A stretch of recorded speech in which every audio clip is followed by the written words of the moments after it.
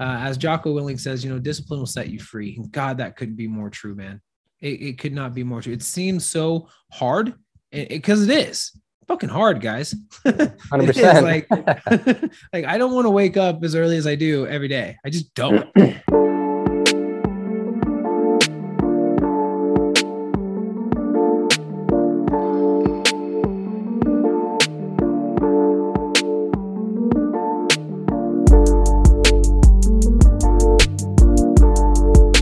Like making some serious money. So at the end of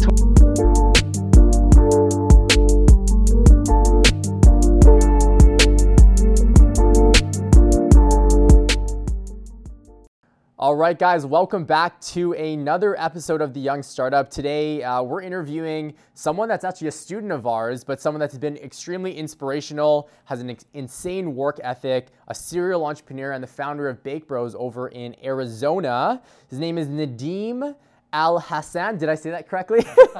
Yeah, Nadeem. Yes. Awesome, man. Well, I appreciate you coming on. You've been killing the content game. I'm like, damn, why didn't I ask you to come on sooner? I think you're a perfect person to talk to our audience and just to kind of give everyone a recap in yourself. It's called The Young Startup, and the reason for that specifically is because we like to impact the younger demographic, meaning, interviewing, talking to people that, are young, have started young, but ultimately can just give advice to the young people out there that are looking to maybe get into entrepreneurship, that can give some advice, some wisdom and things along those lines. So without further ado, brother, I'll let you introduce yourself and then we'll kind of kick it off from there. Yeah, thank you guys. And it's been a pleasure, getting to know you guys over the last few months as well. Love what you guys are doing. I love your mission and your philosophy and your dedication as well. But as you mentioned, my name is Nadeem. I'm out here in Phoenix, Arizona right now.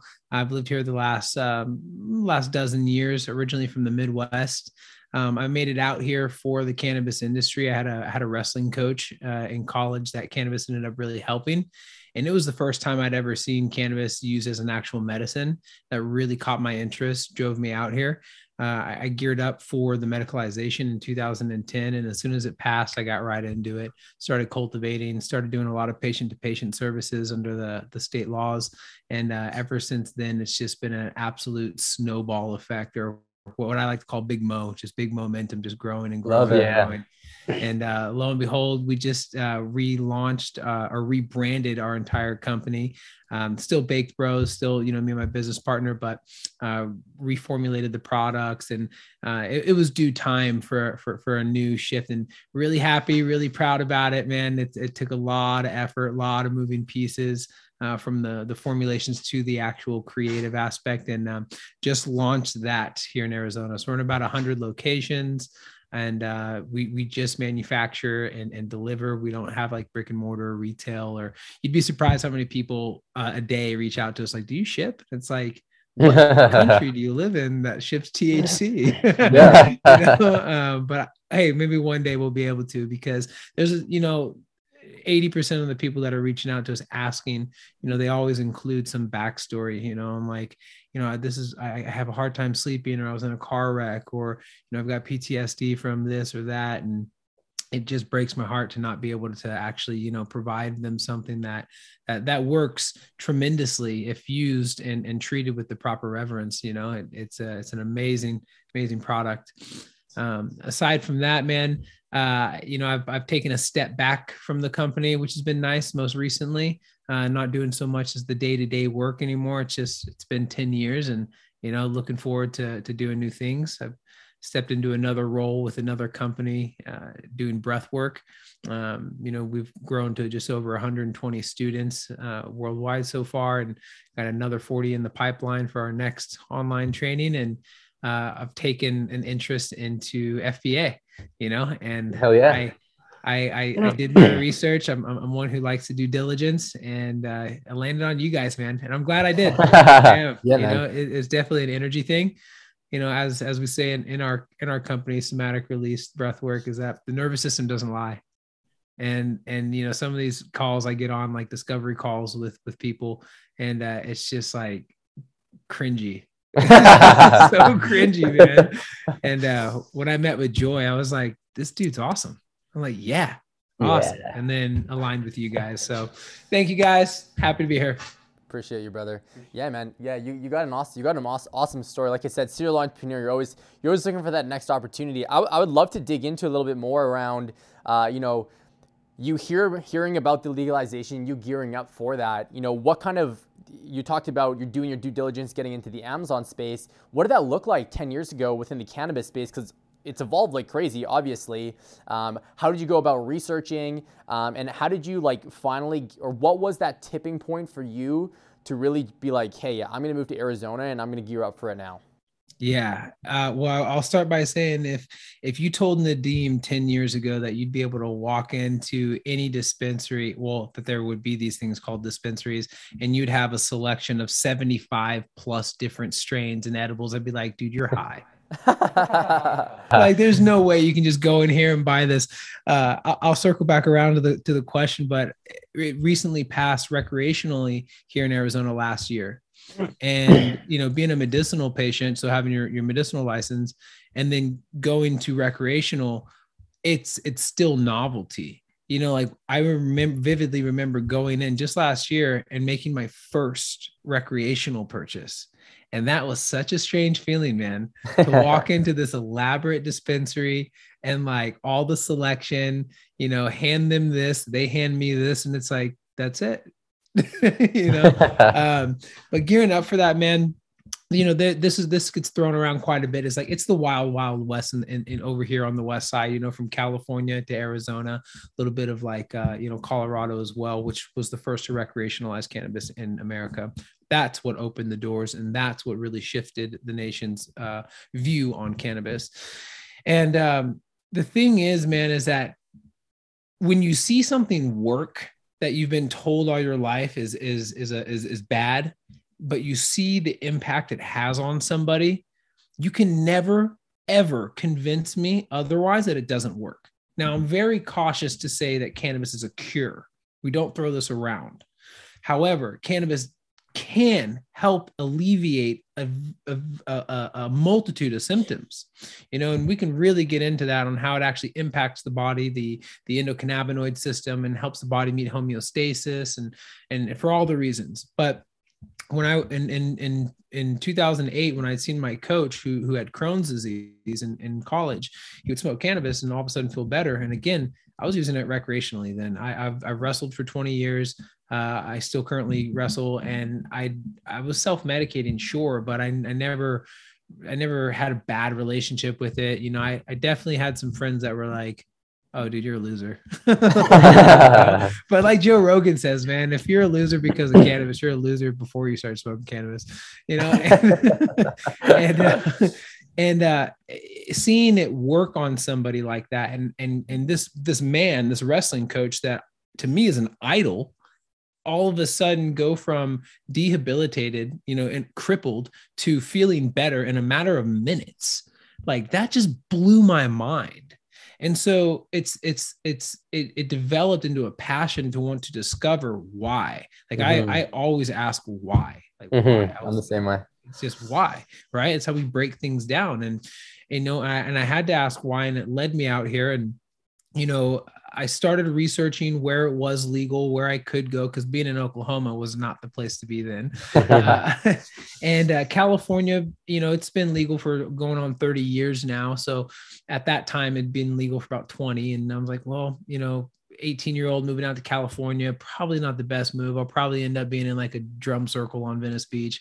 I'm like, doesn't make a lot of sense. So I landed in Arizona. I was looking at states that were legalizing or going to legalize. So that's where I guess the research really began is, hey, where in the nation is it about to go legal, right? Where is there an opportunity?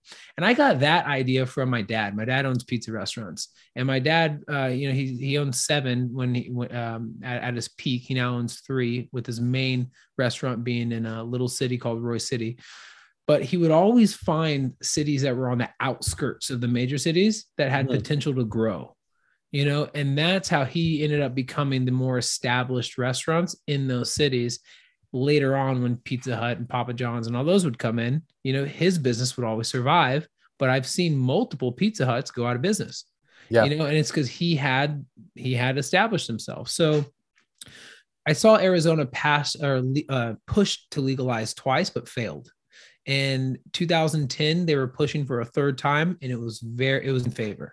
So I had a feeling it was going to pass, just from what I was reading, from what I was researching, and sure enough, it did. And so, that was the first step. And then if I'm thinking about, okay, well, what is the root of this industry? Like, if you want to be successful in this industry, what do you need to know? You need to know about the plant. Yeah. Like, you need to know what it is, how to grow it is a good space. So in the beginning, I thought I was going to be this, like master grower and all this stuff. And I definitely got into growing. I definitely put about 5 years into growing. Had an opportunity to get recruited up to the Northwest, helped open up a dispensary up there. I ran a 2,500 square foot grow out there. I lived on an earthworm casting farm, like literally. And I lived with some like Willie Nelson looking dudes, that like generational growers, long beards, overalls, that they taught me almost everything I know about horticulture, cannabis and non-cannabis, because it's the same thing. Give the plant what it wants, unrestricted space for its roots, give it its organic. So they taught me how to grow with worm castings, bird castings, organic compost, top feeding. And, having gone from growing with synthetic nutrients to organic nutrients, how robust the actual plant becomes, it's called a full spectrum, is bar none far superior than any other grow that I've, dabbled around with or played with. So at that time, I took an interest in learning about what the root of the industry was, and that was the plant. I needed to understand what cannabinoids were, right? This is THC, CBD, CBG. There's a lot of them. Then, okay, what else is there? And when you ask what is the root, usually that leads you to the next thing. Yeah. Right. I call these thought tunnels or rabbit holes, right? And so that led me to terpenes, which are essential oils that are found in the cannabis plant. They're also found in grasses and fruits, I have a big lavender bush right here in my office because it calms me down, but the smell of it. So lavender has what's called linalool, and that is a terpene. And that terpene, whenever you smell lavender, that's what you're smelling, is linalool. And that has anxiolytic effects. It reduces anxiety. And so that is found in a lot of these strains that reduce anxiety. There are hundreds of terpenes, but there are 5 that are most abundant in most strains. So we've heard of indica and sativa and hybrid. For those that don't, indica puts you in the couch. Sativa is cerebral, so it's very heady, and a hybrid is a mix of the two. These are called strain classes. A strain class does not make a strain a strain. So just because something is called an indica doesn't make it an indica. What makes it an indica is the terpene profile. So for instance, and I'm going to throw some funny names out there, okay? Because strains have all kinds of weird names. There's an iconic strain called Granddaddy Purple by Ken Sobel. Yeah, he's a legend and pioneer in the industry. And it's called Granddaddy Purple. And there's a strain called Blue Cheese. Sounds gross, I know. These are both 100% indicas. They are meant to relax you or act as a sedative, just put you in the couch. But they are dynamically different.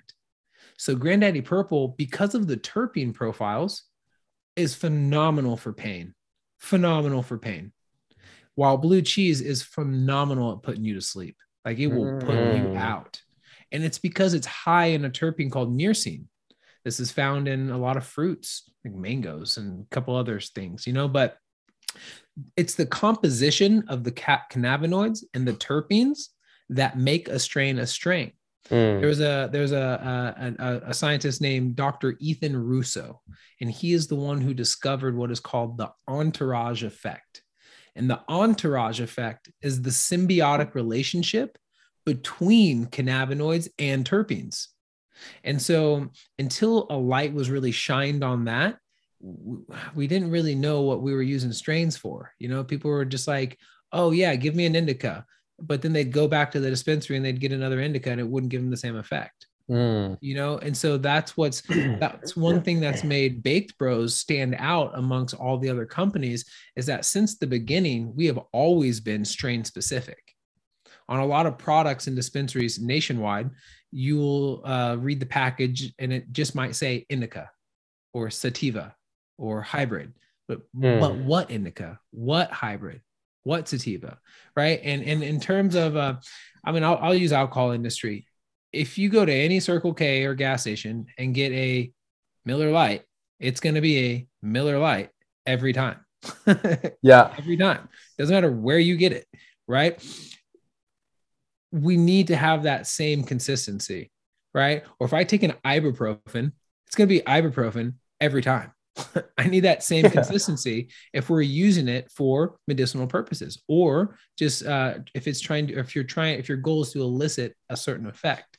So in summary, starting with the root is really what will open the door to putting you down that rabbit hole on like how many different components are interconnected. And that's what opens the door. And also, you know, with that, I think what's most important is you have to have a love for learning. Like, I was not an A student. Like I was a low B, C student most of the time, you know, and I really didn't have a love for learning. This didn't happen until after college. I went to college on a wrestling scholarship, totally joked around, you know, found this love for cannabis, and I found something that I was very interested in. I all of a sudden developed this love of learning. And then I applied that same love of learning into multiple different things like marketing. You know, I'm the CMO of the company. And so, well, what is required of a CMO? And then what is required of a founder of a company, right? We have 35 employees. At our peak, we had like 50, you know? So it's like, oh, okay. Making decisions is really important of a leader. You need to learn how to make decisions, right? And if you make a decision, even if it's the wrong decision, make a decision, right? You need to develop people skills. You need to learn how that and understand that no two people are the same, and how you talk to them and how you treat them is going to pay dividends, right? And then you need to learn how to develop people, develop your employees, right? Because 100%. Get them aligned on the mission and the vision, right? People want a purpose in a company. That's what they want. They want to be aligned with the vision, and they want to know that you support them in their dreams and aspirations. Absolutely. You know, so learning those few things, and again, that comes from asking why and what, right? What does a CMO do in an industry? What does a leader do? And then it's like, oh, get very narrow focused on those things and start reading. Start asking questions. Yeah. I love that.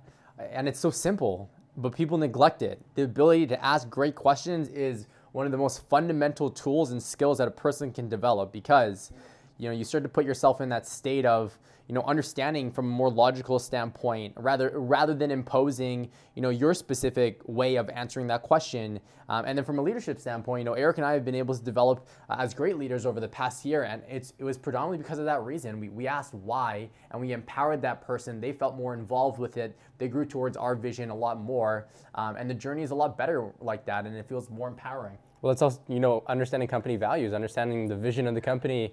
That's how people buy in, and that's how you can build people to build a company, right? I'm a big team person. I'm a big people person. The people is what build your company, and you're there to make sure that they are there to do so, essentially is what it is. But if you don't know what that looks like, it's so hard to find those people to do so. They have to buy in to be able to do it. So, Nadeem, I'm curious. You know, you went to school on a scholarship in wrestling. How did that translate into you know, your entrepreneurial life?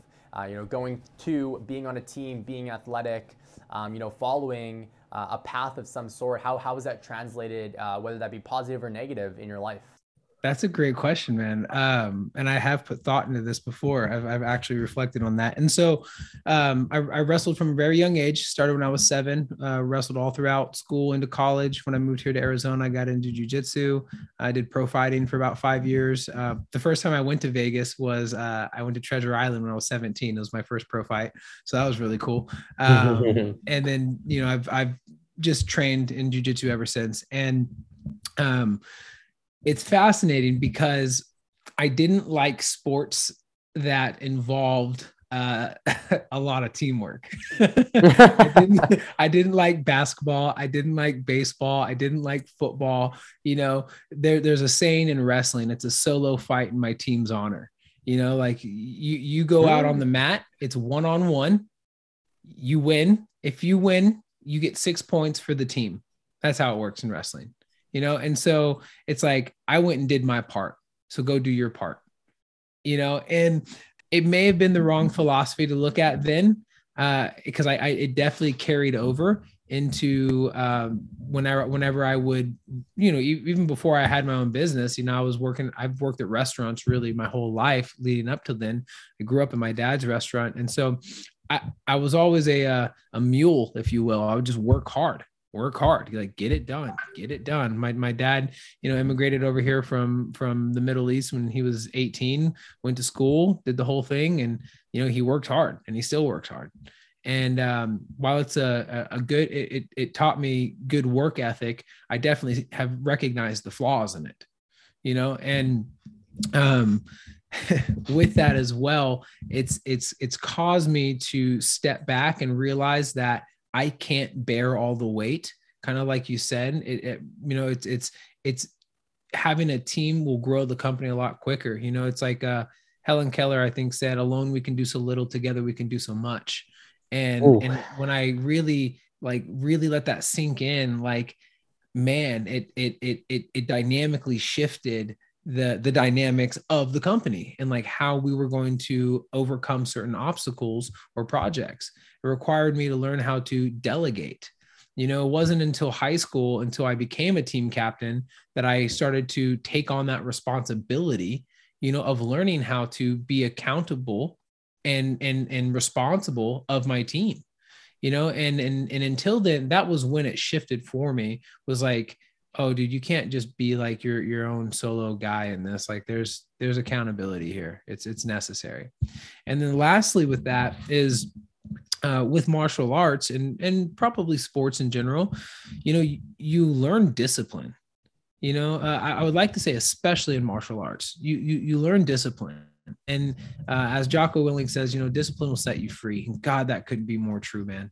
It could not be more true. It seems so hard, because it is fucking hard, guys. 100%. Like I don't want to wake up as early as I do every day. I just don't. I don't want to, do the things that I enjoyed, or that I need to do so that I can enjoy doing the things that I want to do. Right. But it compounds. It's just that slight edge. It's that 1% every day that truly does add up to 365 at the end of the year. It sounds so cliche, but it's so simple. Yeah. It's so simple. I catch myself silly stuff like, the laundry's in the dryer and the buzzer goes off. And it's like, I'll get it. And then I walk away and I'm like, fuck, and I turn around and then I go get it. Right. Yeah. Do it now. Just do it now. Just get it done. And I know that feeling. Yeah, we have to train ourselves to do that. And that's called limbic friction, right? That it's limbic friction, the moment in between where you're like, I'll do it now. Oh no, I'll do it later. No, I'll do it now. And I'll do it later. That's called limbic friction. Okay. And that's what that prior I had stated, even if it's a wrong decision, make a decision, because what we want to do is we want to reduce that amount of time that we sit in between saying, am I going to do it? Am I not going to do it? Am I going to do it? Because that's what creates the neural synapses of indecisiveness. We want to eliminate that. That's what we want to eliminate, right? Just so we can just make a freaking decision, go. Yeah. I'll be okay. I'll correct it if something goes wrong, right? And so, full circle is that it definitely translated into having to be more of a team player, and it also instilled a lot of discipline, which I'm very happy that I was able to stick with sports, throughout that time, because I see a lot of people that I'm like, man, you just need to get choked. Amen to that. No, I love that. I think, for us, like I played soccer my whole life. So it's normal working on a team, but similar to what you said, everybody plays, like I play defense, Brian plays forward. He has a role in the team, I have a role in the team, right? You're contributing to the team effort because there's never going to be an I in team at the end of the day. Yeah. And discipline it's such an easy and simple philosophy at the end of the day, but it's hard. I love how you said, I'm assuming you read The Slight Edge. Yeah, I love that book, man. Yeah, and I'm assuming you read The One Thing. I think we vibed on this on our first meeting, but those are like two of my favorite books. But yeah, like doing the one thing that gets you 1% better every single day, and that compound effect is so freaking powerful. And for those that is looking to develop discipline, that wasn't able to, we grew up in a very disciplined family, transparently. It wasn't hard by all means, and we're very, very thankful that our parents grew us up the way that we did. They're both immigrants. They're both from hardworking cultures, and that allowed us to distill a ton of discipline within our lives that has translated into it. But for those that maybe had it easy and didn't have to, work through those factors, just focus on doing the one thing every single day. It's such a simple thing, but if you can get 1% better every single day, you're going to get, exactly like you said, 365% better in an entire year. So yeah, I'm gonna on the subject, your recent post. I think I forget exactly what the post was, but I can remember what I put, and it was like, hey, you got to know like the micro steps to get to where you're going, or to like to see the path clearly. And so for anybody that's listening to this, like you have to write it down. Yeah, you have to have something, right, that you're aiming towards. Otherwise you can't break it down. Yeah, so it's like have the big goal, but then have the micro steps in between. Which I think this was on the subject of what you said, is like, dude, you ended up nailing your quarter goals in 1 month, right? And we underestimate what we can do in a year and overestimate what we can do in 10 years or something like that. Or I said that backwards, but it's like, dude, it's so true. I have found that when I allocate a time limit to certain projects, dude, I crush it. Absolutely. Instead of saying I'm going to do this today, I'm going to do this today, and I write down what's important. Yeah, that works. But then I put a time to it. I'm going to do this in 1 hour, and I end up doing it like 30. And it's because I'm putting a constraint on me. That's oh gosh, I'm having a blank, but the law of whatever. It's just like Parkinson's law. And Parkinson's law, you give yourself as much time as you need to get it done. And you're going to do a lot more work with the longer the time that you give yourself. So it's like, dude, if you need to like bust out writing content, don't give yourself to the end of the week. Give yourself to like the end of the day, because you will fill every gap in that you can with not writing content. Exactly. It's like, and lastly on the subject of, and I'd love to hear your guys' take on this, there's a lot for people listening. There's a lot of motivational people out there that we'll think like David Goggins and some of these guys that are just like, you got to hammer, like you can't be a bitch, work hard, get it harder.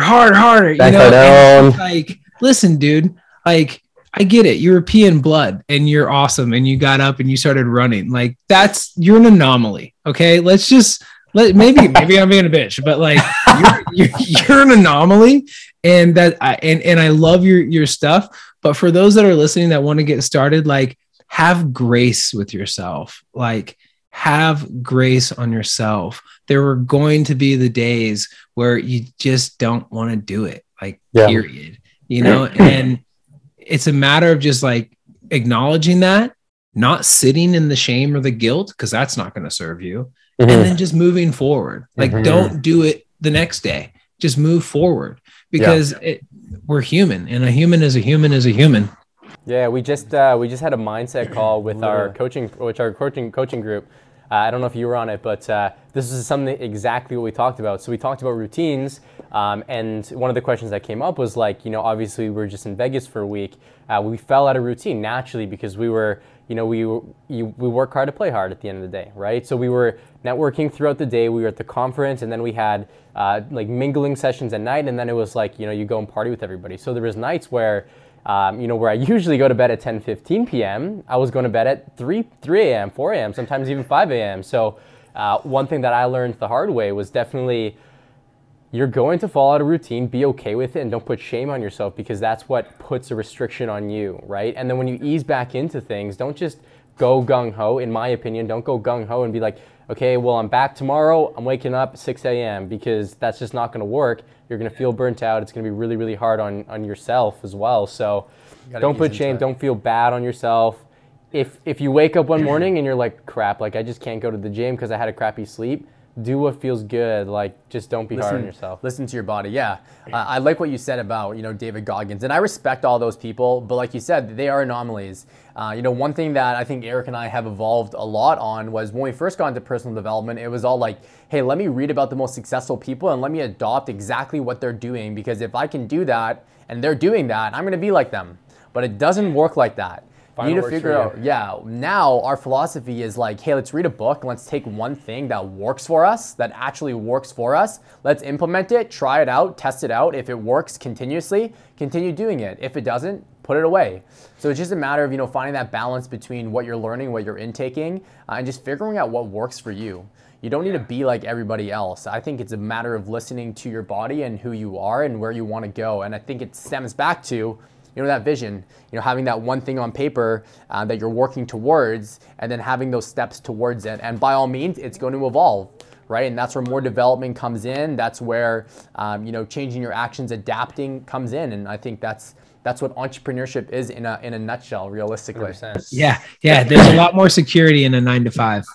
Yeah, exactly. That's what I love about it. I was actually talking in that same call there, like, if I was going back to my 9-to-5 when I was working there, I'd come back from vacation, I'd be just dreading work. But like, I was itching to get back to work. Same.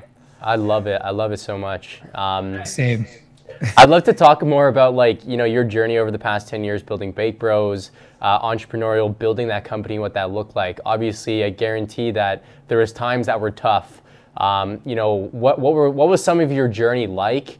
Why should people continue doing what they're doing and not give up on their dreams? Some of the hardships and challenges that you face and how you got out of those things. Just a few areas of topic. I think that's where a lot of our audience learns a lot, is people that have been in business for a while and have gone through that, because we're firm believers of hiring somebody that has gone through the hardships, learning from their mistakes, so you don't necessarily have to make them, or you have an understanding of how to approach them. Yeah. So number one, cannabis industry is a very, very ambiguous industry. Yeah. And we have lost hundreds of thousands of dollars due to laws that were implemented that nobody could have seen coming. Even having hired lobbyists, that are supposed to have their finger on the pulse and, and keep you informed. And, but there's things that even get around them that they don't know, that all of a sudden they're just implemented. And hey guys, this bill's going to pass in May. Like we just had one. So for our new products, and I'm going to shout out guys, bakebros.com. We have two products called Stony and Sleepy, and they have a cannabinoid in there called Delta 8. And Delta 8 is an analog to Delta 9. Delta 9 is THC. Well, Delta 8 can be mass produced and it's not federally illegal, but it's virtually the same thing as Delta 9. I mean, it is one molecule different. And so what people are able to do is they're able to mass produce CBD from hemp, and then they convert CBD into Delta 8. And so Delta 8 has swept the nation. We're at like 12 states now that have banned it because it affects the actual cannabis industry, because you have people like these dispensary owners who have poured hundreds of millions. Sorry, guys, hundreds of millions of dollars into the cannabis industry. And now, you can go to Jay's smoke shop and get a $20 Delta 8 vape pen. So why would I go to the dispensary and get a, $45 or $50 vape pen? And so from a business perspective, I get it. Right. From a consumer perspective, I'm like, come on, and God, there's plenty to go around. But we had a cannabinoid in our Sleepy and Stony products, and we had this cannabinoid. And just a month ago, we found out at our dispensary association meeting that a bill is being implemented in its full effect at the end of May that Delta 8 is going to be banned from Arizona. Well, we have $500,000 worth of packaging that's already been printed. Oh my God. Now we can't use it. So holy crap. Awesome. How did, I'd love to hear your guys. So that happens. How does your team strategize on what to do next? How did you guys adapt, and how did it make you feel? I just want to know, exactly. Like, intaking that was obviously like a shot in the gut. Yeah. And then what did that process look like realistically? It's not the first time, so I'd felt it, but there's a human is a human, and all the emotions, we process them and we move through them, but how we respond is what's going to make the difference. And how I respond and how my business sponsor or business partner responds and us at the C level respond is how the rest of the team is going to respond. So we can't go in there dropping bombs and being like this and that and that. Oh, I'm feeling it. Trust me, I'm feeling it. But we can't go in there. We just have to go in there with what we can do to make shifts. Right. And so immediately, what can we do? Well, let's go ahead and put let's get the process started on all the artwork. So what's the first thing that needs to happen? We need to change all the artwork. We need to get it all updated, all the packaging files. We strategically, when we ordered this, we ordered enough for 3 months packaging, because something always happens, guys. Yeah. Something's always happens. And so we ordered enough packaging for 3 months. Okay. So we have 3 months worth of packaging that has this on there that we're no longer going to be able to use. So that means on our next order, we'll have the updated artwork, and in 3 months, come like June, we'll have our new packaging. We'll be good to go. Got it. What can we do now to solve our current issue? Because we can't throw this out because we don't have packaging. Well, the only thing you can do is to get labels. The reason we ordered the packaging the way we did was because they're printed on the container. It looks way better. Cost and time. Yeah, it's for all the reasons. And so now, not only did we, pay an arm and a leg to get the packaging, but now we need to pay an arm and a leg to get labels on these tins. And so one thing that we did, we are a veteran-owned company. And so Thomas spent 5 years in the U.S. Navy, and we're looking for opportunities to employ veterans. We do employ a lot of veterans, but there are some co-packaging facilities here in Arizona that, as long as there's no cannabis in the product, then, you can give these guys jobs. And so we found one where we're going to have all of our packaging delivered to them, what we already have, and they start labeling them. So wow. we printed labels that reflect the change that was needed, and then we color match them. So you can tell, but it doesn't look that bad. And they just get to labeling, and they're labeling hundreds of thousands of tins, Wow. and that's what they're on. So it's like, what do we need to change right now so that we can correct this for the future? Changed. What can we implement right now to save what we have right now? Okay, let's focus on that. And how does it align with our values? And one of our core values is impact. And so if we can make an impact, let's do it. And let's it's gonna instead of, because our team still needs to focus on production.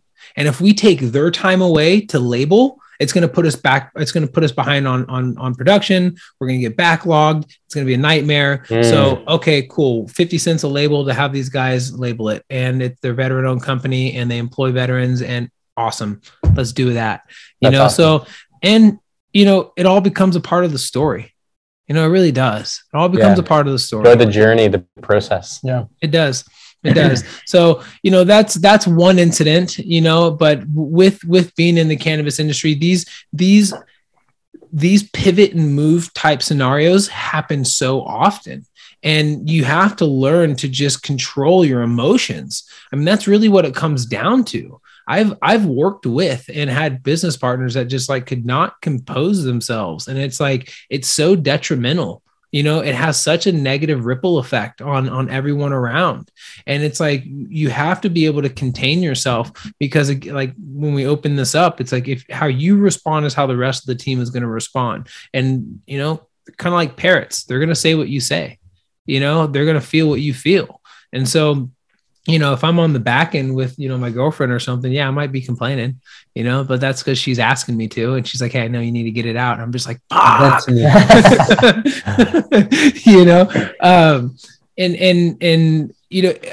going to backdate a little bit now, but like in the earlier years, and like in 2010, 11, 12, we were on to something. Like we were really on to something. Like the cannabis industry's blowing up, and we needed help. Like we were 20 and 21 years old, like not making a lot of money. I was working at the restaurants by day and night, and, making edibles by evening, and doing the best that I could. And we needed money. We needed help. Like we needed to get equipment, the equipment that was available at the time, and nobody wanted to invest. Now it's like everybody wants to invest. It's like, we don't need your investment now. I love that. And it is pretty comical, but seeing that opportunity early on, like do your best, like try and develop skills that force you or provide an opportunity to think forward. Like again, it goes back to asking questions. What's this going to look like in 10 years? Like what I'm doing with FBA with you guys right now, I love that you guys are so aligned on create a brand. Like, hey, you can create a product, you can white label it, you can totally do that. Yeah, for sure. And it will work, right? But create a brand, because where I see the product that I'm working on, where it's like truly, where it's going to be in 3 years from now, that's what I'm aiming towards. Like, I don't expect the first year to be popping, I mean, I know I have a good feeling I'm going to make good money with it. Sure. But what I'm really focused on is literally 3 years from now. 'Cause I already have the next 3 products that align with this first product, but I'm not going to launch them because I need a proof concept this first one. So it's like, you have to develop skills that allow you to see, like that can provide the opportunity to see into the future, and also understand that things are going to change. Yep. You got to always adapt. Yeah. Pivot and move, just pivot and move. And so we were on to something. And in 2013, before I get into this, whatever it is you're trying to achieve, you're trying to build, you have to be involved in the industry. Meaning, dude, set up your Flipboard app so that you're reading articles on your industry. Like I have Flipboard. It's an app. I'm sure you guys have heard of it. Maybe not. But you can it'll curate special articles for you. Cool. So I have one on cannabis. I have one on Amazon. I have one on breathwork. I have one on nervous system. I have one on all the things that I'm interested in. And when I have downtime, like usually every day, I find one to read. Right? Like you just have to be involved. You just have to be reading something. You don't have to take notes the whole time. Just be involved. Subscribe to newsletters of your competitors, subscribe to newsletters of your industry. Right. And so going backwards now, in 2013, our nation's head neurologist, Sanjay Gupta, went on CNN and he gave a national apology to the American people about misguiding the American people on the medicinal benefits of cannabis. And the reason he was able to do this was because Colorado had recreationalized. And this is when the whole world, this is when everything changed for the entire world, really. Here's some information. I'm so sorry, guys. I don't know what. All good, man. We'll edit. This is where the world really shifted, especially for the United States on cannabis and the legalization. Mm-hmm. And so that to me was an indication when I saw that on CNN, I like, oh my God, this is on CNN. Like it's about to get nuts. And sure enough, the very next day, every dispensary, I was in the Northwest at the time, every dispensary had a mile-long line. Holy crap. What? Yeah. They're like, I saw this on TV and, I've never tried it. I'm trying to learn more about it. And I heard that this could help. And, it was crazy. It was absolutely crazy. Opened a lot of doors. One of those doors was that High Times Cannabis Cup. It's the largest, most prestigious cannabis event and magazine in the world. was coming to America. They've always been in Amsterdam for the last 30 years. So this was going to be the first High Times Cannabis Cup in America. This was 2014, and the first recreational one. And my buddy Thomas was going to school at the time, and so his mom had passed away from a pharmaceutical overdose, for a malpractice, and it really set the trajectory for what he wanted to do, which was become a doctor. He started pursuing school after the military. And while he was in the military, I was in the Northwest. But when I came back, was right at 2013. He was going to school, just like he said he was going to do, very militant and regimented in what he says he's going to do. Like, hey, man, I know you're trying to go to school and everything, but High Times is coming to America and we have to go to this thing. And he's like, dude, I'm trying to become a doctor. I'm not going to go tarnish my name for that. I'm like, you want to help people, right? He's like, yeah. I'm like, you can help a lot of people this way. And it just kind of clicked. Like I could just see it, like all the symbols, like Zach Galifianakis, just like, and it just clicked. And he's like, yeah, you're right. I'm like, cool, let's do it. And so he agreed.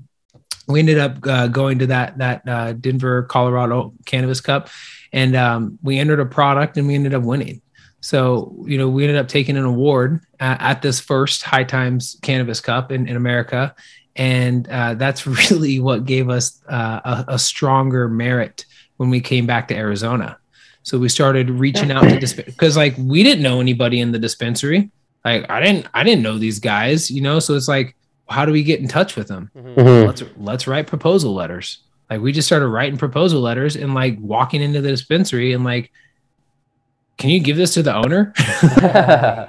Knocking doors. Everybody's got to knock doors. Yeah, man. And lo and behold, a few of them ended up meeting up with us, and we ended up striking a licensing deal. And so to be clear, we don't own a dispensary license. We actually license. We pay a licensing fee to operate under somebody else's banner. And we were building a parachute on the way down. Like you don't know how it's going to go. You often don't. You can only plan. And Dwight Eisenhower, like planning is a plan is useless, but planning is indispensable. And that's one of my favorites because it's never going to go according to plan ever.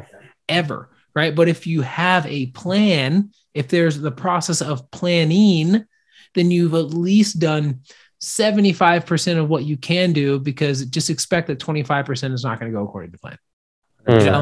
So, I mean, that's really it, man. And developing, again, skills to deal with ambiguity. It's one of my favorite words. Like a lot of things are ambiguous. So many things. Just don't know.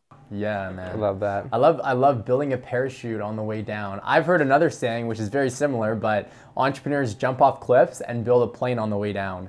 Well, yeah, that's powerful, man. One thing that's you go ahead.